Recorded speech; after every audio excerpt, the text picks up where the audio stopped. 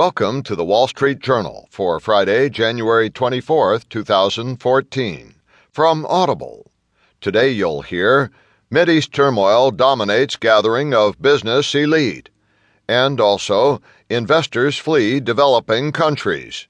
In market news, stocks end broadly lower. Today's Heard on the Street column, teeing up a happier new year for J.P. Morgan. Plus today's editorial.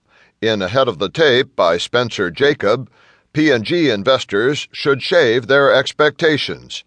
And from Personal Journal, subtle signs that may mark you an airport security risk.